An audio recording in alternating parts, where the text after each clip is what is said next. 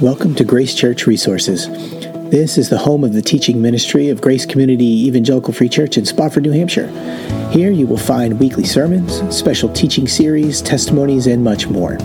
If you haven't already subscribed, we encourage you to do so you will be notified when we post new material. We trust these resources will be a supplement to your regular involvement in a local church wherever you may be, and that by His grace and for His glory, you are looking more like Jesus every day.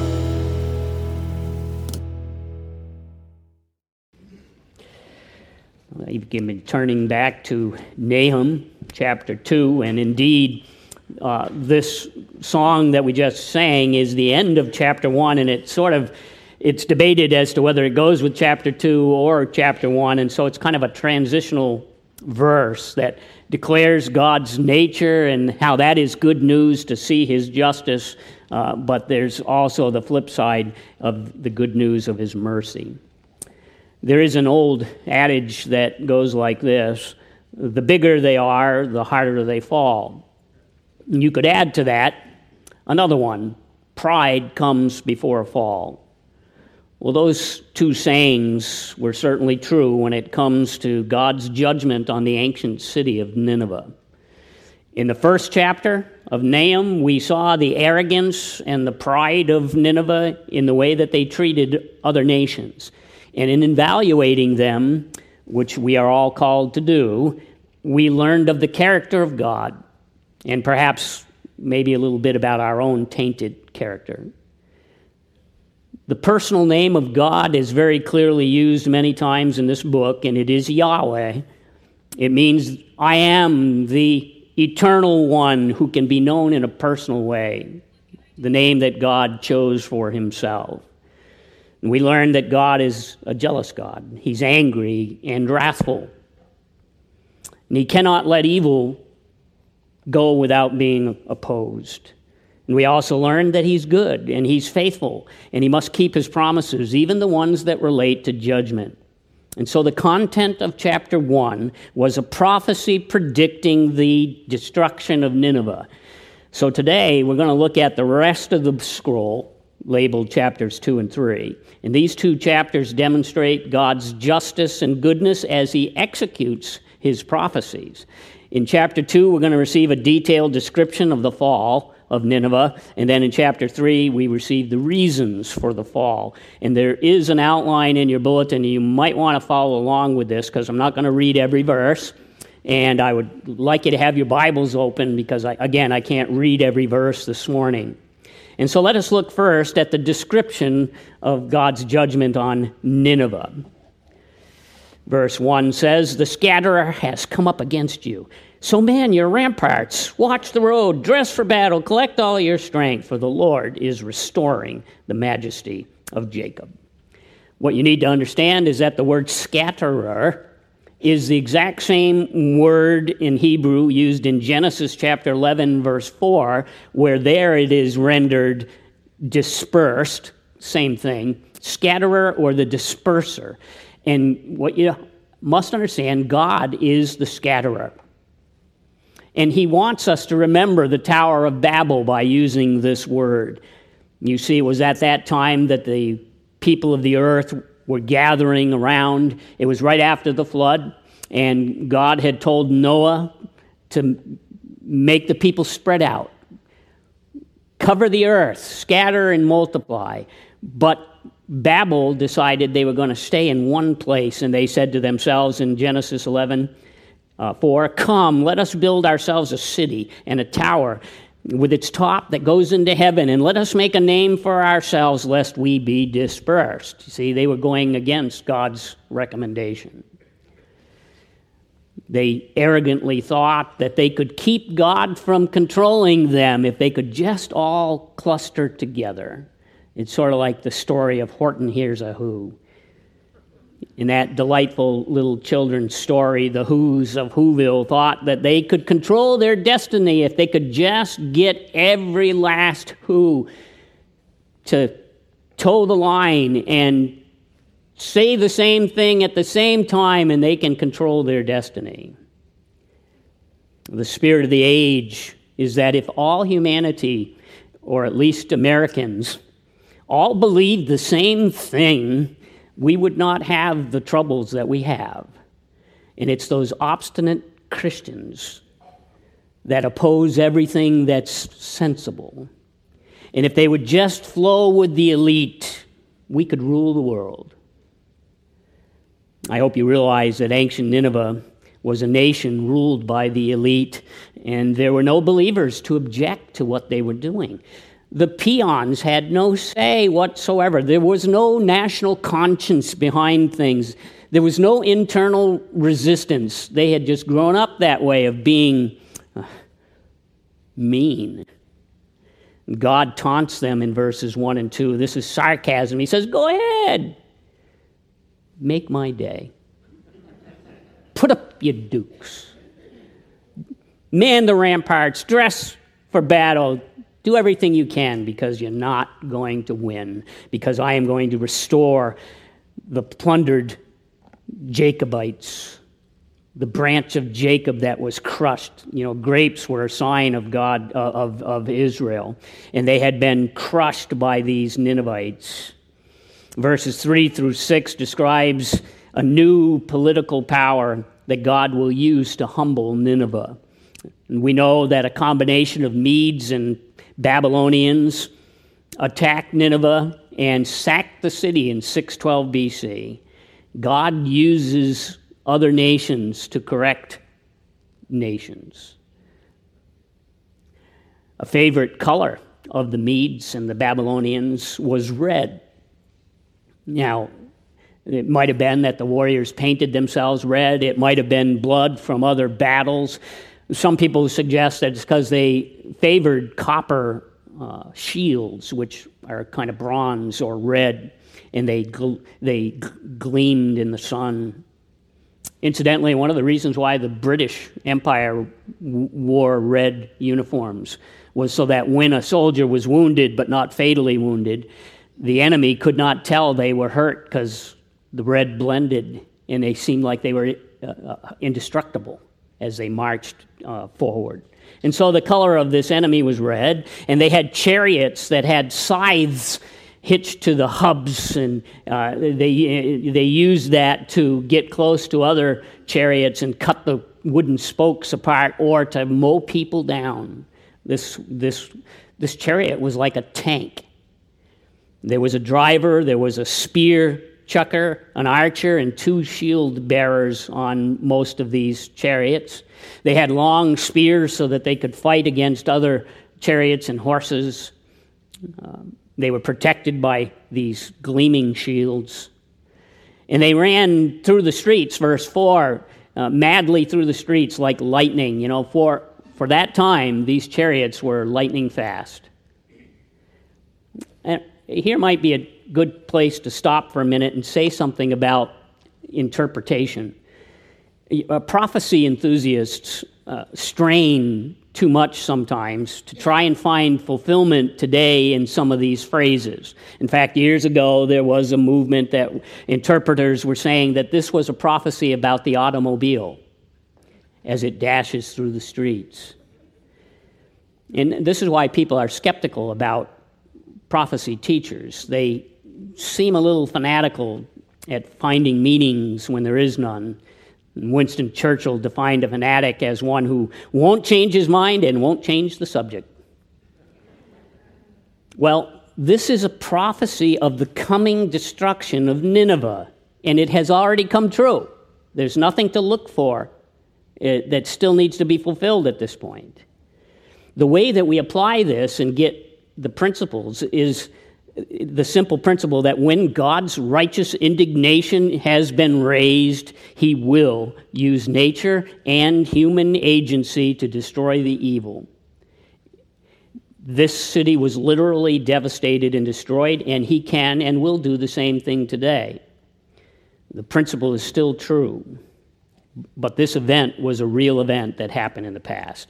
And so the Babylonians move so quickly that the Ninevites stumble, verse 5. They run to the wall to try and fill the holes, but it's too late because there has been a siege tower set up on the outside by the enemy.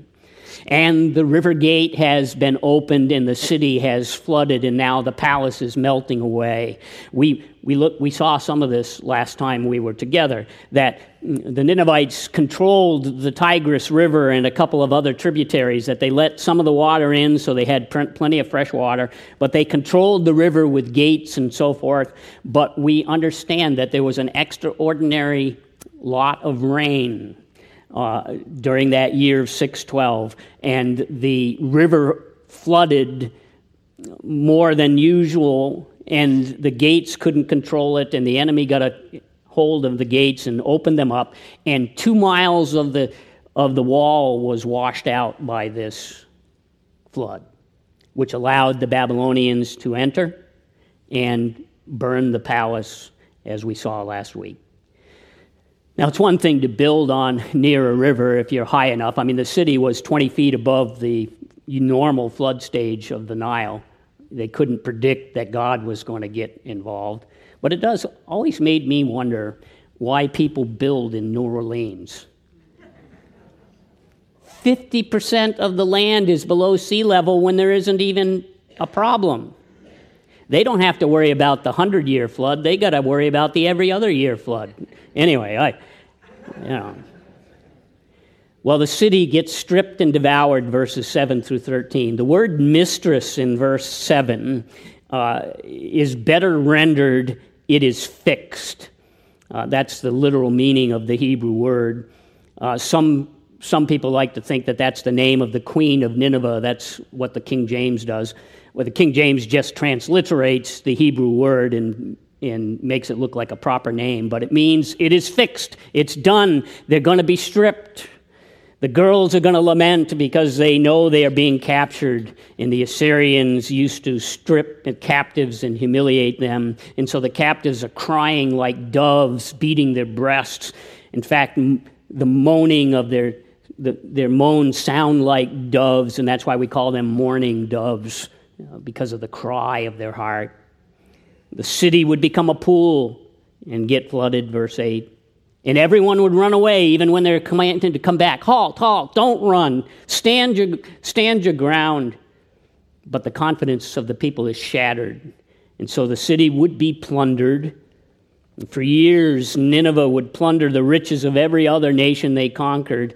And they would make people slaves and then have the very people carry all of their treasure back to their city, and they stored it. They were the richest city on earth. If any city had streets of gold, it was Nineveh. The riches had no end. But the Medes and the Babylonians plundered it. And they are so thorough. Verse 10 says, desolation and ruin. Desolation and ruin it's a fascinating phrase in the Hebrew. It's called an onomatopoeia. When you read it, you can hear the sound of a bottle emptying. Just listen. Buka amivuka amibevaluka. That's what destruction and ruin means. It's on purpose that the city's being tipped upside down and they're being emptied and shaken out like a bottle, and you can hear it in the words. All their faces grew pale, and they probably thought if Nineveh could fall, nobody is secure. And by the way, that's what you're supposed to be thinking. That's a good question to ask yourself. Who can stand against this kind of thing? That's one of the purposes of Nahum. Is anything secure if it opposes God? You should be petrified. There's no safe place to hide from Yahweh. He's everywhere and always has been. Verse 11 asks, where's the lion's den, the feeding place of the young lions? Where's the lion and the lioness? The safest place on earth would have been inside the king's palace. It was the most protected place where all his children were.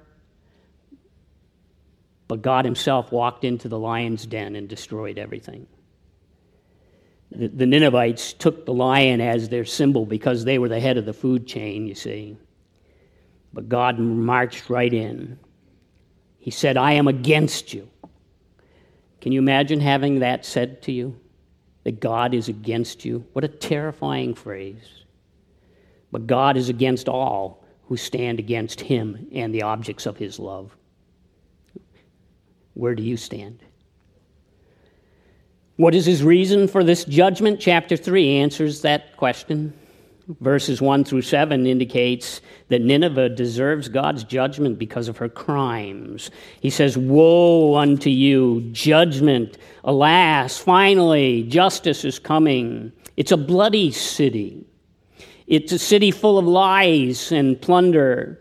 Everyone is considered prey in the eyes of the city. There was no desire to do good to others. Their whole lifestyle was to use people for their good. They were oppressors. Everyone was just a pawn to them. They weren't really human.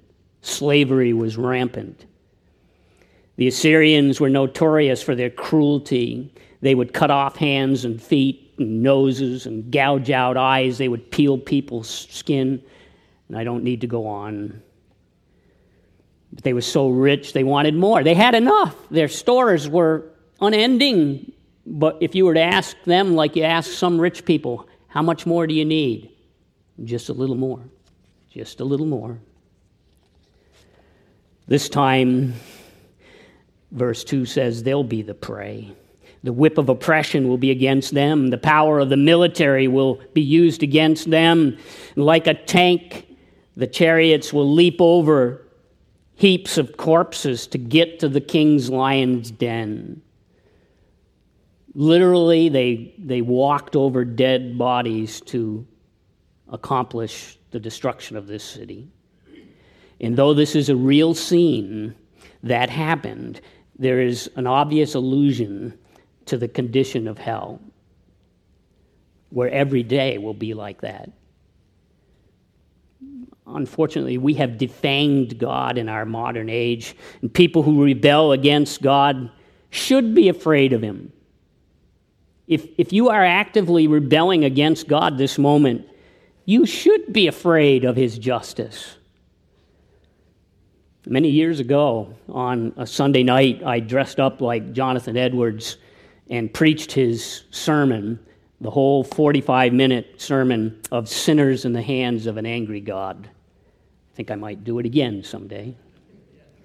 It was a sermon preached in 1741 that sparked the Great Awakening in colonial America right in our own backyard, Northampton.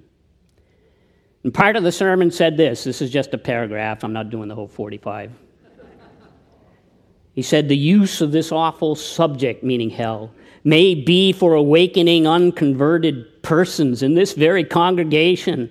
This that you have heard is the case of every one of you that are out of Christ. The world of misery, the lake of burning brimstone is extended abroad underneath you. There is a dreadful pit of the glowing flames of the wrath of God. There's hell's wide gaping mouth open, and you have nothing to stand upon, not anything to take hold of. There is nothing between you and hell but the air. It's only the power and mere pleasure of God that holds you up. He then went on later and he said, what separates sinners from hell is like a spider web. You're standing on a spider web, and one more step and you'll fall through. You see, we avoid this subject, but frankly, there can be no repentance if you don't know what you're being saved from. You have to know that there is retribution, eternal retribution. And so we're not fooling around here. We're not just telling stories. This is not just a fairy tale. We're not pretending that we're some sort of special group of people that's going to change the world for better by all the good things that we do. We are here primarily to warn people of what is to come and to declare how you can be delivered from the wrath to come. You don't have to remain banished. And so we're here, verse 4, to warn the nations not to do what Nineveh did. Verse 4 calls her a prostitute because she enticed the world to follow her spiritually corrupt ways rather than to follow the God of the universe. The whoring mentioned here is not sexual, but is a metaphor for spiritual corruption of idolatry. Nineveh changed the affection of all the nations around to worship their gods. She played a harlot in that sense, enticing people to rest upon their power, their strength. And an example of it is when King Ahaz of Judah approached Assyria because he wanted more money for his country, and so he was enticed, and they treated him well until they showed up and started fighting and taking away everything that they could. He was duped. She came to destroy. The pagan worship of the Assyrians involved occultism, sexual perversion, human trafficking, and these practices resulted in the enslavement of almost every known nation on the face of the earth. And so as a harlot dispenses favors for hire, Nineveh sold people's trust to false gods rather than the true God. Remember Rabshakeh we talked about last week? He came to the king Hezekiah and said, "Don't trust in your Yahweh. He's going to let you down. Look at our gods. Look at all we have. If you want to be successful, worship our gods. If you want material succession to be successful, follow us, not that prudish God that asks so much of you. Live for the moment. Stop denying yourself. Join us. We can help you if you just submit to our rulership." And so God gives his sentence in verse 5 of chapter 3. He'd had enough. He said, "Behold, I am against you once again. I will lift up your skirts over your face, and I will make nations look at your nakedness and kingdoms at your shame." Again, the sin is spiritual harlotry, but the punishment is likened to physical harlotry. You see, often a physical harlot was not all that pretty. They dolled themselves up. They painted themselves, and they operated at night when you couldn't see none too good. And when you're drunk, it kind of helped too. So when she was caught, she was exposed, and it wasn't a lustful thing. It was, look, there's nothing there. It's all paint. It's all pretend. In the light of day, she's as ugly as homemade sin. Verse 6 says, "I'll throw filth at you and treat you with contempt and make you a spectacle." God is just paying back what she has done to everybody else.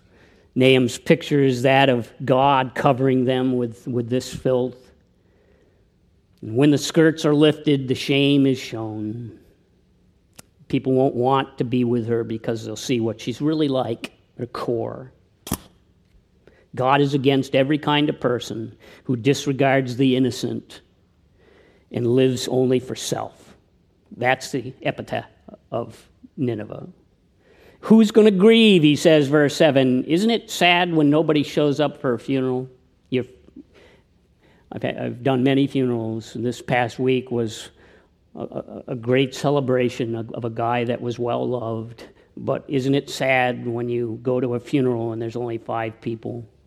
Nobody's going to grieve for this city because she is bloody and lying. But there's another thing that she did that she gets judged for, and it's found in the rest of the chapter, verses 8 through 19, an argument that's very important to the book but hard to follow at times. It says, "Are you better than Thebes that sat by the Nile with water around her and her rampart, a sea and water, her wall?"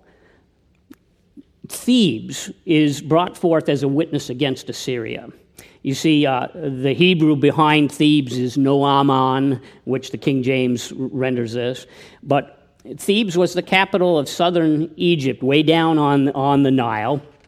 The Nile went through Thebes just like the Tigris went through Nineveh. They were similar in that regard. And then Thebes had natural allies through Cush and Put and Libyans. In other words, north, south, east, and west. She was surrounded by allies. She had the power of the river. She was far stronger than Assyria.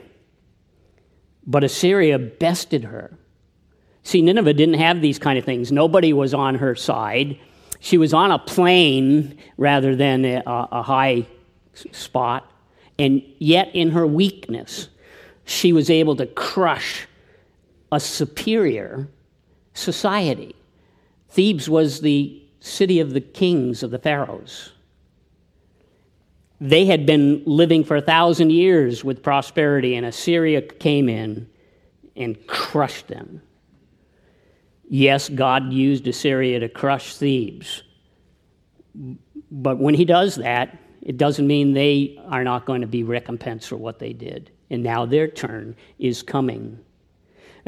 You will also be drunken, and you will go into hiding, and you will seek a refuge from the enemy. The same fate that fell on Thebes will fall on Nineveh. Verse 12 describes the ease of her fall. It says, all your fortresses are like fig trees with first ripe figs, and if shaken, they fall into the mouth of the eater. The figs were so ripe that just shaking them, they would fall. It's sort of like, this time of the year, the raspberry plants have gone by, the raspberries have gone by, and what's left on it, if you shake it, it just falls to the ground. It's ready to be judged. Nineveh's fortifications will fall like fruit that's rotten. Verse 13 indicates that they would prove defenseless and vulnerable and become fearful as women. The men were acting like women. I have a feeling God would not be all that in favor of the modern women's liberation movement. But men are supposed to act like men, and women are supposed to act like women. And the lack of trust in the true God changes how we act as men and women. That's a whole other issue. With irony, verse 14, Nahum urged the Ninevites, draw plenty of water, make sure you take care of yourself, make sure that you can put out the fires. Go ahead, work the clay, patch up the walls, repair what you have. This is all sarcasm. It's not going to work. He said, go ahead and try as hard as you want. Verse 15, there will the fire devour you, the sword will cut you off, it will devour you like the locust. Multiply yourself like the locust, multiply like the grasshopper. Try to increase your strength all you want, but it's not going to work. And it can be seen by the exodus of the merchants in verse 16. The merchants are going to disappear. You see, when there is trouble on the horizon, businessmen are smart enough to see that things are caving in. And so they left. It's sort of like what's happening on the coastal part of our country. Everybody's moving to the center because they see the writing on the wall. And by the way, this is a sign that some Ninevites are going to be still around to be saved someday. Isaiah chapter 19 says that the Assyrians will be a part of God's future kingdom. So they aren't all wiped out at this point. It's just the leadership that's wiped out. And not only that, your princes are like grasshoppers, your scribes like the clouds of locusts. They settle on a fence in the cool of the day, but when the sun rises, they fly away. No one knows where they are. In other words, they're here until things get hot, and then they scram. And so the common people are gone. The shepherds of verse 18 is a reference to Nineveh's leaders. The leadership of the nation has disintegrated. They were not leading, and they were leading wrongly when they were. And verse 19 says, there is no easing your hurt. Your wound is grievous. All who hear the news about you clap their hands over you. For upon whom has not come your unceasing evil? In other words, those who knew Nineveh best are clapping their hands that she is being destroyed. They're even asking for an encore because it is so well deserved. It's truly praiseworthy to hear about evil being ended. And we should want a God who isn't cowed and isn't sitting around and upset about all the injustice of the world. We want a God who is defeating injustice and who will crush it. And you should never apologize for God's justice and his avenging hand. Don't you hate this book? Don't you love this book? Have we wasted our time studying this?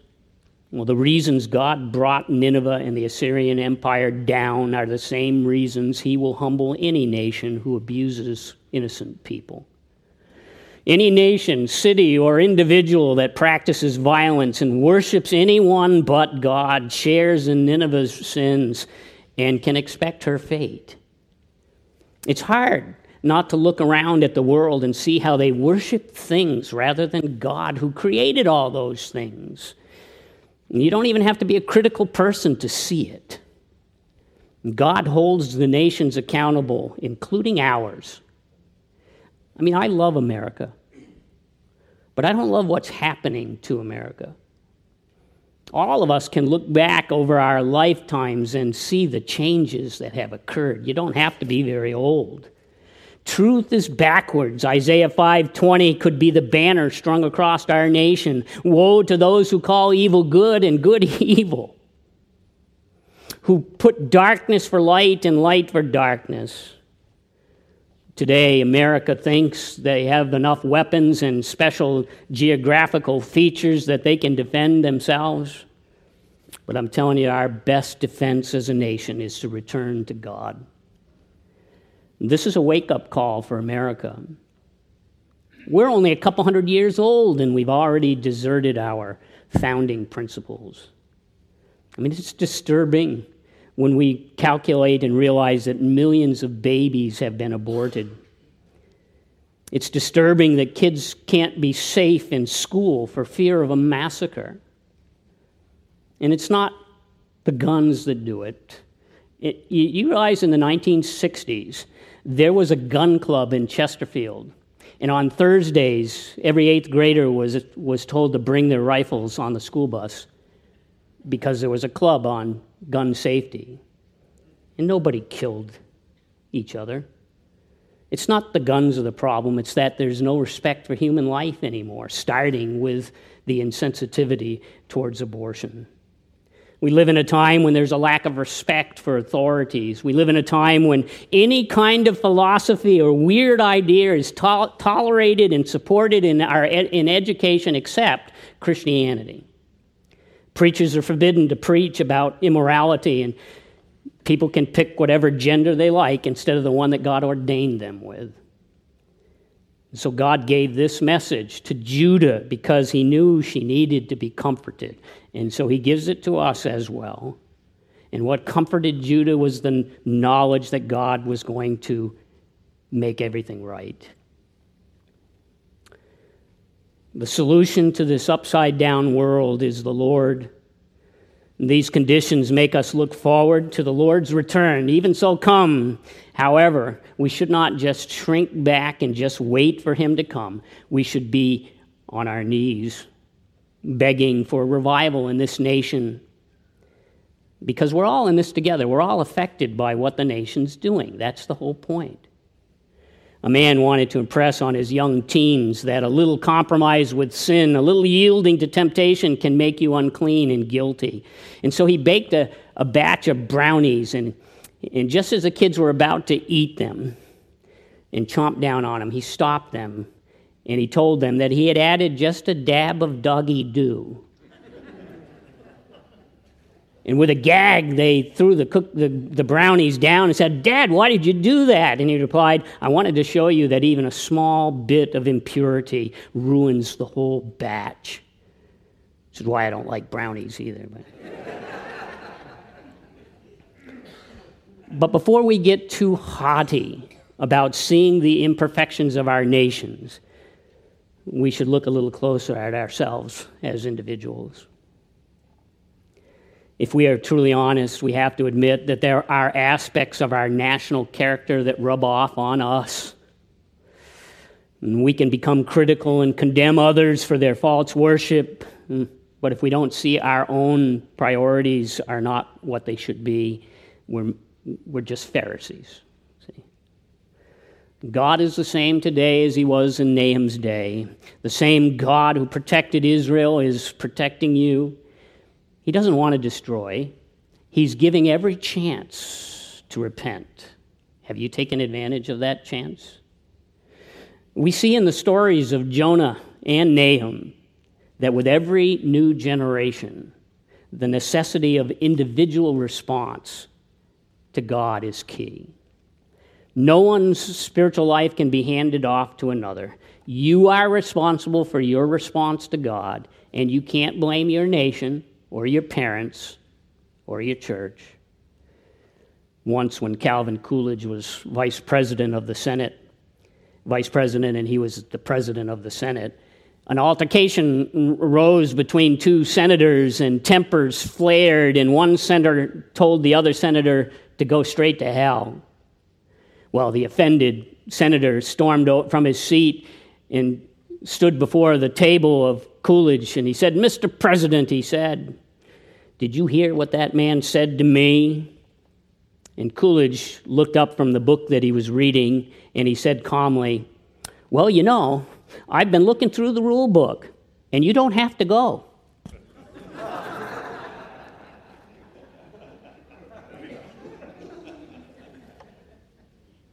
God's judgment is certain, but so is his mercy.